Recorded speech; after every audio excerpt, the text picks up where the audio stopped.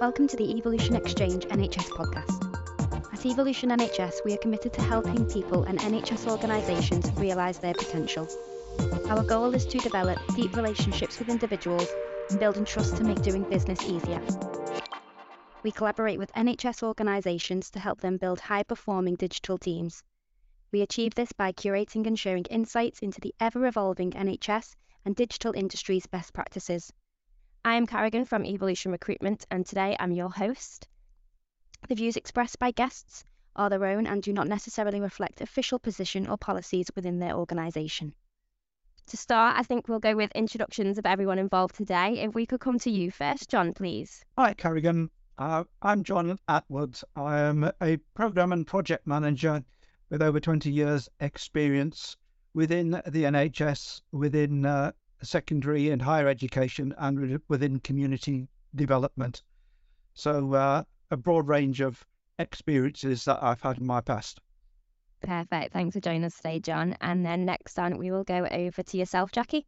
Thanks, Carrigan. So I'm Jaki Allen-Free. Again, like John, I'm not going to say 20 plus years, vast experience both in NHS and private sector as a programme director. Thank you very much. And coming over to yourself next, Steve, please. Hi, Carrigan. I'm Steve Chokr. I'm around 20 years worth of NHS and commercial experience, and specifically in data and performance and all things BI related. So very much stitched into all things related to data within the EPR and migrations.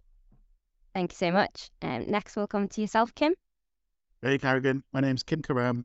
I have about 10 years worth of experience with the NHS with EPR projects, general IT projects, network stuff, telephony upgrades, this kind of thing. Amazing. Thank you so much. And coming to yourself next, Bev. Thanks, Carrigan. My name is Bev Reid-McPherson. I'm an NHS project management consultant. I've worked in the NHS for over 12 years, and I'm mostly consult on a variety of projects, which ranges from writing business cases through to project closure. Thank you. Thank you so much. And Charlotte, if we can come to you next, please. Thanks, Carrigan. I'm Charlotte English. I've been a digital project manager for the last sort of 4+ years.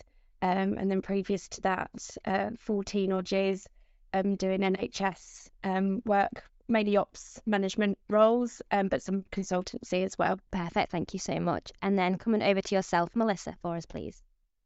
Yes, I'm Melissa Freedman. I'm a project manager with extensive experience mainly in test management and project management. Started my career with Accenture, worked in many private corporate organisations, including Sony, Goldman Sachs and Coca-Cola. Then also done a lot of healthcare work with the NHS and private sector, mainly Ramsay Healthcare. Here I'm working mainly as an EPR lead for testing and different work streams. Amazing. Thank you so much. And then last but definitely not least, coming over to yourself, please, Louise.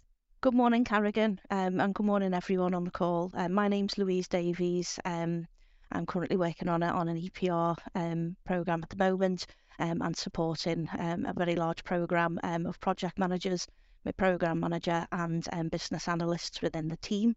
I've been a project manager for over 7 years, worked on many programmes, reduced rate offending work routes and community engagement programmes.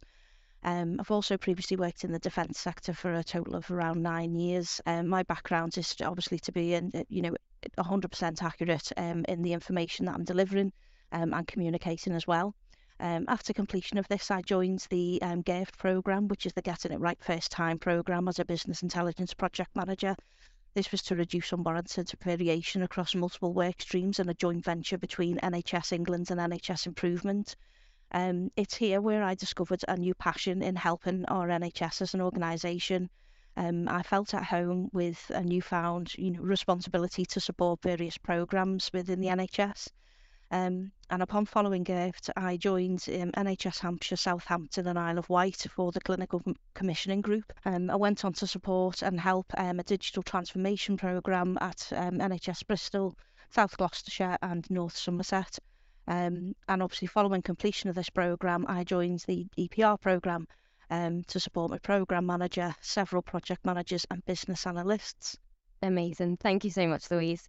And thank you everyone for your introductions. I think it's a good idea to just jump straight into understanding the team we've got with us today. So I'm going to come straight over to yourself, Jaki. As a programme director for an EPR, what is the key aspect for you? Well, I guess for me, I'll go off script here a little bit, probably the one that I wrote. I think the camaraderie. You've seen it today in terms of the teamwork, supporting each other, making sure that it's sleeves rolled up with me. Any one of us can jump in and support each other where we need to make sure that we deliver the best program. And I guess it's always making sure that we look forward in terms of supporting each other and supporting the organisations that we work to, but ultimately we are accountable to make sure it's the right thing and keeping everything on check. So the buck stops with us. We work with a lot of substantive NHS organisations, and we all know the NHS is struggling in terms of headcount and things like that. So the team that we put together and that we work with make sure that we take the bulk of the work away where possible, because we have done this a number of times. So it's almost copy, paste, repeat. So some of the trusts that we work with have never done it before. So we are sometimes the experts in what we're trying to do. Trying to get that over to substantive staff might come a little bit, be a bit big-headed because we have done it before. But actually, we've got the bruises and the war wounds of having done it before. So we are best placed sometimes to advise each other. I think a team around you that provides strength, knowing that you've got each other's backs, helps. To make sure you've got the right team, I often get asked, what does a team look like? And it's not just project managers. You've got your business analysts, you've got your business change, you've got your data, your testing, your training, your developers. And you've got not just the team that you bring in through your business case, but you've got your existing team. And to work in a unified manner that absolutely gels together. I'm really fortunate that I've had that over the years, and had some really good successful projects. So I guess go back to the question is, what's the key aspect for you? Is teamwork, good relationships, trusting each other and trusting the expertise that you bring in as well. That's perfect. Thank you so much, Jaki. I think moving on to that to understand a little bit more, if we come to yourself, Bev, as we look into business analyst, change, benefits lead, why do you need business analyst, change, benefits lead in an EPR team? Business change analysts promote the adoption of change that an EPR program can bring, and the analyst supports looking at how we do things now and what we will do in the future, or in effect what the future will look like. The BCAs are quite important to the program because they start at the front end in understanding the user's requirements. For that, they need to glean as much information out of the stakeholders to ensure any system that we're building meets the end user's requirements. Perfect. Thank you so much. And then if we go into a bit understanding it more different side of things, if we can come to yourself, Louise, and can I ask you what a skill for a good admin person would require? Obviously one of the most important skills for a good support and administration individual joining our program as large as this is your patience, and it's also a balancing act between the support person within an EPR, especially given the volume of project managers and business analysts, etc., that I support, and obviously many individuals within the organisation itself. There are many competing needs, and therefore, in the wake of teams, I don't have to be present at every meeting. I can simply pick up the recording and produce the outputs, and I'm trusted with that responsibility, which gives me, which I feel great value and appreciation for that.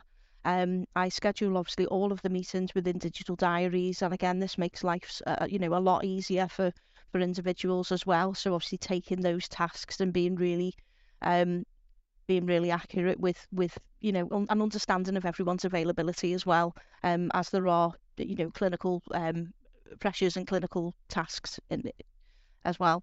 So one of my biggest challenges is obviously the maintenance of such large scale documentation. And I am actually the gatekeeper to all of that documentation and ensuring that it's full assurance to the board on the governance of the programme, making sure I'm engaging with stakeholders on plans, minutes, gateway reviews.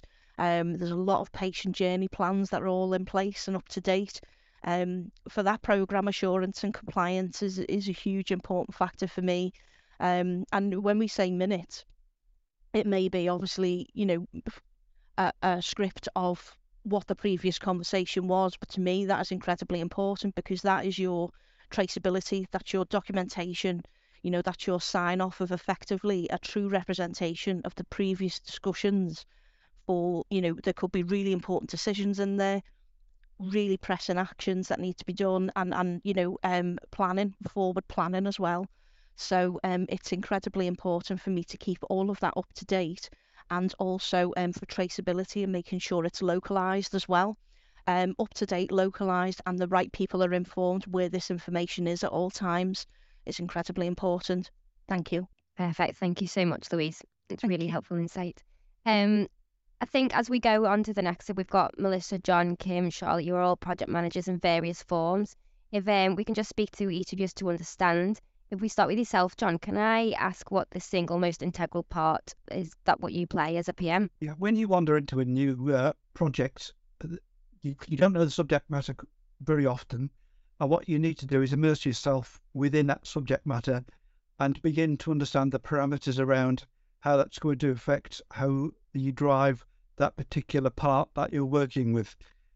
For me, as I'm gaining an understanding, I'll be asking lots and lots of questions, not trying to make assumptions.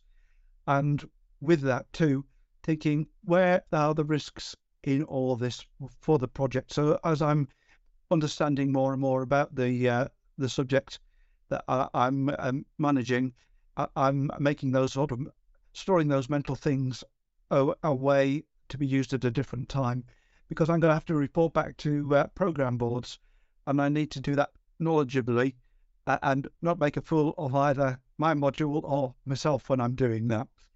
So therefore, gaining an early understanding is key for me in what I'm trying to achieve. Thank you so much, John. And coming over to yourself, please, Charlotte.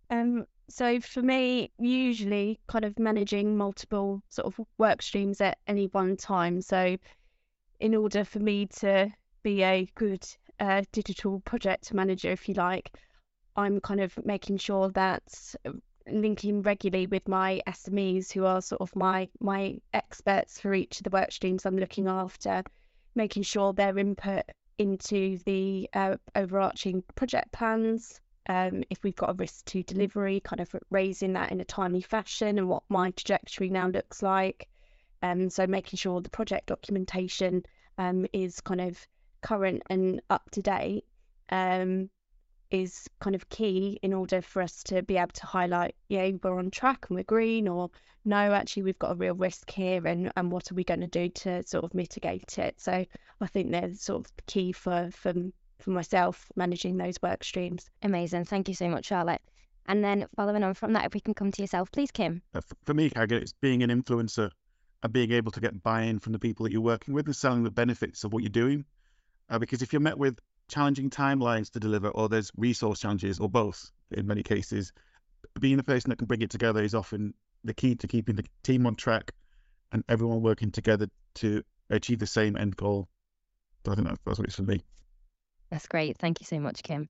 And then following on from that, if we can come to yourself, please, Melissa. Yes, I think when you come into a program like this, so any EPR program, the first thing that we often find is that the structure of the trust itself and navigating through that is very difficult. And that's why it's very important to go in and have a team view of how to navigate in that journey. So, for example, where we're all working at the moment, there is a certain landscape. When we came there was a need to restructure that landscape.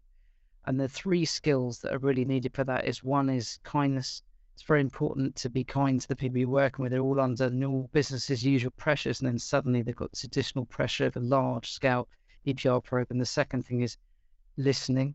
Very important to have two ears and one mouth and listen to what your subject matter experts are telling you, because they are leading the program from the back end, telling you what's going on. And the third thing is really to communicate everything that you hear and that you restructure back to the team so that we can implement the change. So there's that cycle that goes on. In terms of skills that are required for the job, you've got to be able to multitask, be flexible, and act quickly. You have to move at speed.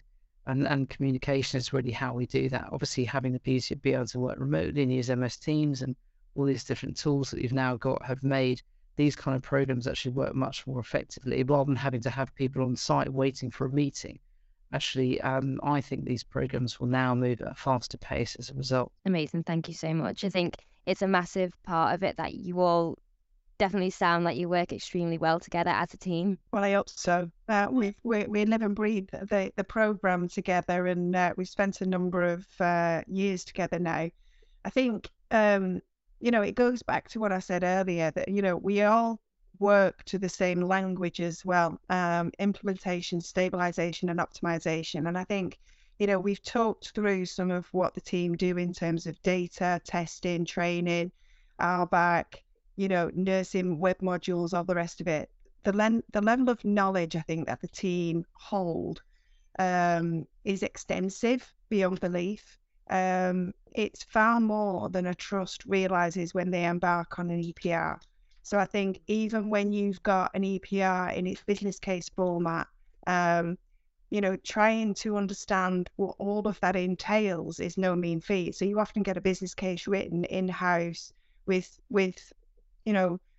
people who think they know how an EPR should look, should be built, should be written. The reality of that sometimes is we've missed out items, we've not got the money that we needed, and we've not got the resource. So we often go into trusts where the resource is missing because it wasn't put in the business case. And I think, if anybody's going to embark on an EPR, they should at least get some advice from people who've done it before, whether it be contacting another trust and using that skill set, or using people like the team that we've, Melissa, Kim, Charlotte, etc. Using people like us to give that advice and guidance and do the connecting. I often connect trusts to each other just so that they can do lessons learned and things like that.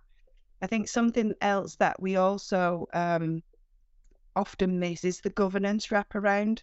We talked to Louise about doing the support for all of us, and having a really good admin support is a godsend. The amount of times when you do, multiple projects. So, if you look at what Kim's doing at the minute, I'm going to talk for you in a minute, Kim, and say you've got 5 work streams. Charlotte's got 5 or 6 with clinical safety in there. Having somebody like Louise support them is massive, because they take away some of the pressures of having to write up the minutes and then go and having to produce them for the next one, etc., etc. In the world that we live in with the digital era, Louise doesn't have to always be at their meetings. She just picks up the recording, transcribes it, and then hands it back and asks them to say that. And so it's dead simple. But she also applies a governance for us as well. So, we get audited, and to be able to just open your door and say, come and have a look at what you want, nothing's hidden, again, is no mean feat. Because when you go into cut over or have to hand things over to NHSE to do that level of assurance ready for your go live, to have all that information done and cross-checked and matrixed, I think is key. And especially when you bring in a cutover manager, that the first thing they're going to look at is, have you got your data migration plan? Have you got your dress rehearsal? Have you done all your testing? Have you done all your UATs and every other word Melissa will use for testing? And to be able to say yes, yes, and yes is unique. And I really look at that with the team that you've just talked to. We have all of that because 20 some years of knowledge, and if you combine that knowledge, you're looking at 100 plus years. Is exceptional in this day and age, definitely. Massively, 100%. Thank you so much for that, Jackie. Steve, I know we've not come to yourself yet, but I know you work within data. Can you explain what it is that you do on a day-to-day basis for us? Yeah, so I think it's probably a key point to say, listening to everyone and what they've kind of provided is data is really, really dependent on how successful those, the team is and what they're doing in their work streams. It's in terms of the data and what we're trying to do, we're in essence, we're migrating from one system to another. We're taking data out of one, we're putting it into the new one. And can we find it? And have we made sure no patient or no record has been left behind? And a lot of trusts, kind of focus solely on, not solely, that's not fair, but they do focus on them making the system fit the benefits of what they're trying to realise, and also making sure it's clinically safe and operationally useful.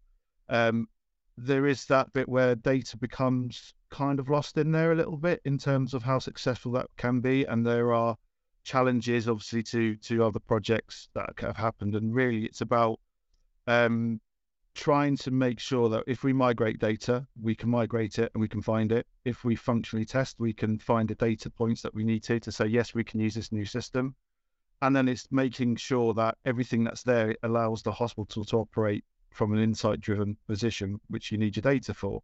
That's whether that's performance, financial, regulatory, or clinically safe and patient experience. So it's a really key point. And what you find is a lot of times they get, a lot of that development and structure right, but the data is the bit that isn't quite tested as rigorously as you need it to be.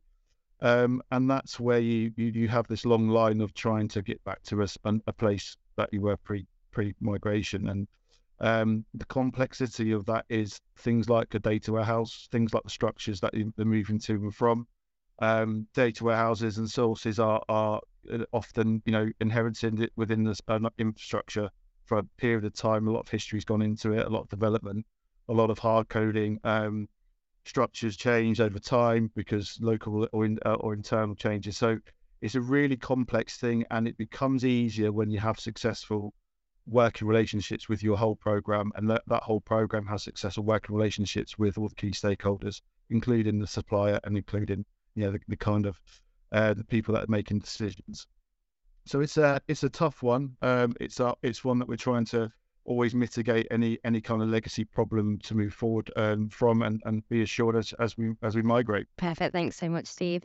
I think obviously we've been able to have a little bit of an insight into each and every one of you and how important it is to have you all a part of the team. I just want to open it up and just say, is there anything else we think is important to know as we hear about what it is that makes a good, strong EPR project team? I think just from my perspective, probably what I didn't touch on previously, then was when we do anything data related, as with any part of an EPR, what happens at go live and cut over with your data is equally important of what you've done before that as you build up to it. Having strong reporting strategy post go live.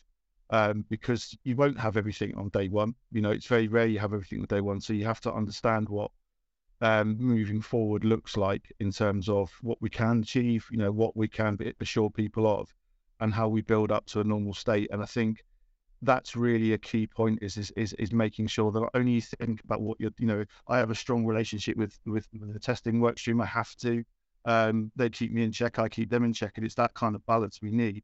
But I also then need to make sure that moving forward, the reporting for the organisation is stable and reflective of what they're doing. And that post go live strategy is equally as important as what we plan beforehand. Just to come in, so clinical safety, I think, is a really key work stream for any EPR go live.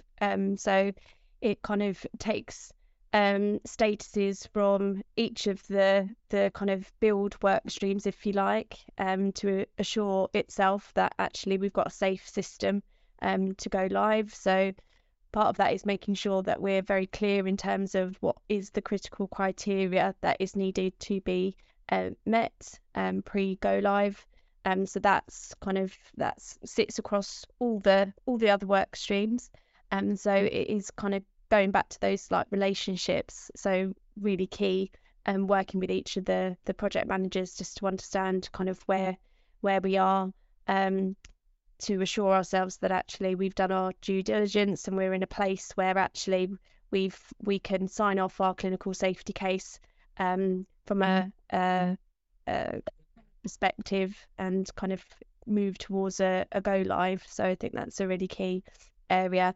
Another one would be RBAC, making sure. So I know some organisations have hit troubled water when they've kind of not really looked at their architecture for RBAC, and making sure that patient data is only viewable by relevant people to their job role. So again, I think that's really, really key to get that correct and test that prior to any go live. I think continuing Charlotte's thought about the clinical safety there, for systems like theatres and systems like EPMA, the testing has got to be really rigorous on those, and they've got to have a strong focus. So however many drugs and dose strings there are, they've got to be looked at by people who know and understand them to test them. But I think it can't just stay there. If the focus is always on the clinical safety to go live, but once you go live, you could relax thinking, job done. But actually, you're only really just starting with the new EPR, and that stabilization and recognizing that data quality needs to be well curated in the weeks and months following that go live, just to check out that it's still increasing and we know where the strengths and weaknesses of that data are. I think just to jump in, actually, it's a good point there. And I think just sort of circling back around to the data point is obviously there is most of what we do is defining a new EPR and how it's going to work within the organisation. And the success of that is people, process, and system and the flow, and how well that's documented and people are trained. Because as you go live, as you cut over, there are the expectations of being able to still fulfil reporting duties at a national and regional level, where actually you have new working ways from across the organisation, different within services. And actually what you'll see is a potential reduction in activity while everyone's kind of working to a new way, a new process, a new flow. And actually it's been there to be able to manage and support, that change with them and for them as equally as important, because that will ultimately be where they come back to an optimized position and out to demonstrate assurance with their data and their grip and control. So it very much kind of all that is in, really concisely into what we're trying to achieve as a strong program and wrap and the governance that we put in place. Thanks, Steve. I saw your hand go up there, Louise. If we can come to you next. Oh, thank you. No, just something to add, and obviously going from Melissa's point of listening, and it is incredibly important to listen. I find that the team are, members of the team, we're not ashamed to admit when we come across an issue maybe that we've not experienced before. I see that as a positive, because it's really important, as it's recognised immediately by us. It's focused and it's mastered with determination and hard work of all involved. So we're pretty much, we are all in this together. And the key is to ensure that learning is not only obtained and learned, but it's also shared as well, because it could actually help somebody else on another programme or somebody in the wider organisation. It's always good to share that advice and learning and experience. It's a nice segue there to me, Bev. Is that all right if I jump in? Because about learning, I think, so one of the things for me, I think, is training is key, the approach to training as well. So the routes to training in terms of mapping out the window for opportunity, for example, of training around operational need and pressures. So tailoring it to the landscape of where you're working is a really key point or part of successful EPR. Lots goes into that. It's not just like mapping out the endpoint. There's things like patient journeys, universal pathways, building of the training training plans and lesson plans, training videos, e-learning. So there's lots of key parts to it, and all of it needs to be tailored to your audience and the organisation as a whole.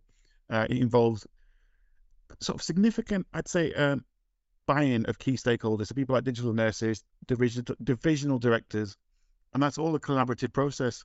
And with all of that together, if you get it right, you'll have a successful training program. that's one of the things that I think is absolutely key, because it alleviates things like anxiety among staff. If they're already working, they've got BAU and everything else going on, so having to learn something else on top of that. Sorry, Bev. No, it's okay. Thanks, Kim. One of the most important things, the NHS is very giving with funding in supporting NHS trusts with projects. One of their asks is that we monitor benefits just to understand what the money is spent on, what would it be used for, is there a need for that funding, and how can we evidence-base what that funding has been spent on. So part of what I'm doing here at the Trust is looking at the benefits realisation of the systems that we are implementing at the moment. Some trusts seem to forget about this right at the beginning. If you don't baseline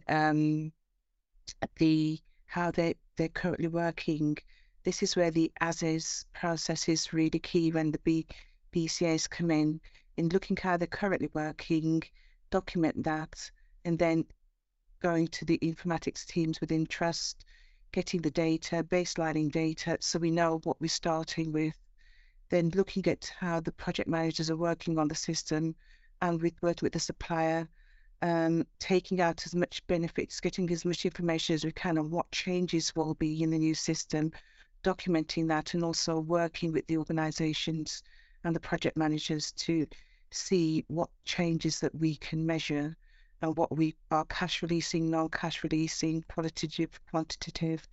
So it's really important. That is very important at the very beginning, because it would add on time to the end if we haven't done that process. So the benefits piece of work is quite key at the front and the back end of a project. Thanks, Bev. Thanks really much for that insight as well. Kim, I saw your hand come back up there. It did, yeah, because I thought something. It was a question you asked earlier about like a key personality trait or whatever it was to a successful project manager or something. But I wanted to raise, and it only just struck me now as I was like looking at everybody on the screen, is that nobody on this team has an ego. It like genuinely, like nobody on the team is above anything else. And it's something like in a normal team, you might get one person that's like Charlotte or like John, and that's approachable. And it's genuinely like, you see Charlotte laughing, but they might get one person who's like, who's decent and you can approach and isn't going to be odd with you. But on this team, everybody, I've said it a few times, so I think you've said it for yourself as well, Jackie's done a really good job of getting a good group of people together that all help each other out. Like, when you hit a blocker, I can go to anybody and will get help, anybody on this team. And people have genuinely, like Louise, Melissa, Bev, everybody's reached out to go, look, don't worry, this is the route through it. This will help you out. And it's just a really great team. It's a really nice bunch of people. Yeah, so thanks, guys. I'll have a tear in my eye in a minute, Kim. And you know, shoot. And I think one of the things is, we have an 8 o'clock call every day. You don't have to turn up. You can turn up if you want to. But the reason why we set that up is it's just a point in time every day where you can turn up and say, I had a really good day yesterday, or I had a really bad day yesterday, and this is what's gone wrong. And sometimes saying it out loud helps. But we all live and breathe with the pressures of projects and work streams and how to fit them in a timeline that suits and how they impact each other. So everyone on this call, their projects interlink. We all impact data migration and testing. And I think Steve's probably on his 9th, 10th iteration of a project plan. And it's great because we can challenge each other to say, bring that timeline in if you can. And sometimes you have to lay down a timeline when, it's going against you. One of the things I would say that we were all absolutely cast iron on is let the data do the timeline for you, because it's not about the people, whether, we can drag our feet and all the rest of it. But if the data and the systems really play against you, you have to let the timeline work for that as well. And I think the pressures that trust put upon each other is cost, time, effort, people, but sometimes being very bold and very brave to say, stop, we can't go live, and because if we do, it's going to have a detrimental effect on us, is actually a really challenging position to be in. And I commend those who do it, but it is probably the right thing to do sometimes. And that's when, we all go into turnaround situations many times and help them. A nice new build is a utopia that we all want. It's not often the case. So I guess in some ways, coming together every day to say what went right and what went wrong is a nice position to be in. And I think that's what helps to build the team as well. Absolutely. I think that's just says it all, really, doesn't it, in terms of what an EPR project team should look like to be successful. Oh no, but I do think it sums it up nicely to end on at that point from Jackie there, unless there is anything else that anyone else would like to add at all, just to come to a close. No, it's been really good, thank you. It's been really good, just obviously being all right. I find important, obviously echoing what Jackie mentioned there, is obviously not only honest where you are in a programme and on a project, but being honest with each other in the team, and having that transparency about, and understanding each other's workload and how it can impact and how it can be a dependency on other work streams. It's that cross-functional understanding of everything needs to work together, and if it's struggling, let's help. Let's see what we can do to help each other. That's all from me. I'm going to be quiet now. Thanks for that, Louise. Thank you. Amazing. I think it's been absolutely a perfect podcast in giving that insight to what an EPR project team is and should look like to bring that successful all round up for us. So I just want to say again, thank you for all coming and taking the time out today. I do think it's been a really good one, and it will be successful going forward for everyone involved. So just to highlight you all again, Jackie, Kim, Charlotte, Melissa, Louise, Bev, John and Steve, thank you very much for joining us on today's podcast. If you are hiring for new technical roles or looking for a new role, feel free to get in touch with us here at Evolution. Or if you or anyone you know would like to be featured on a future podcast, you can drop me a message too. I am Carrigan Thompson, and you can find me on LinkedIn, where you'll find my contact details there too, or visit us at evolutionjobs.com/UK/NHS. Thanks again to all of our guests, and thank you for listening. We hope you can join us next time.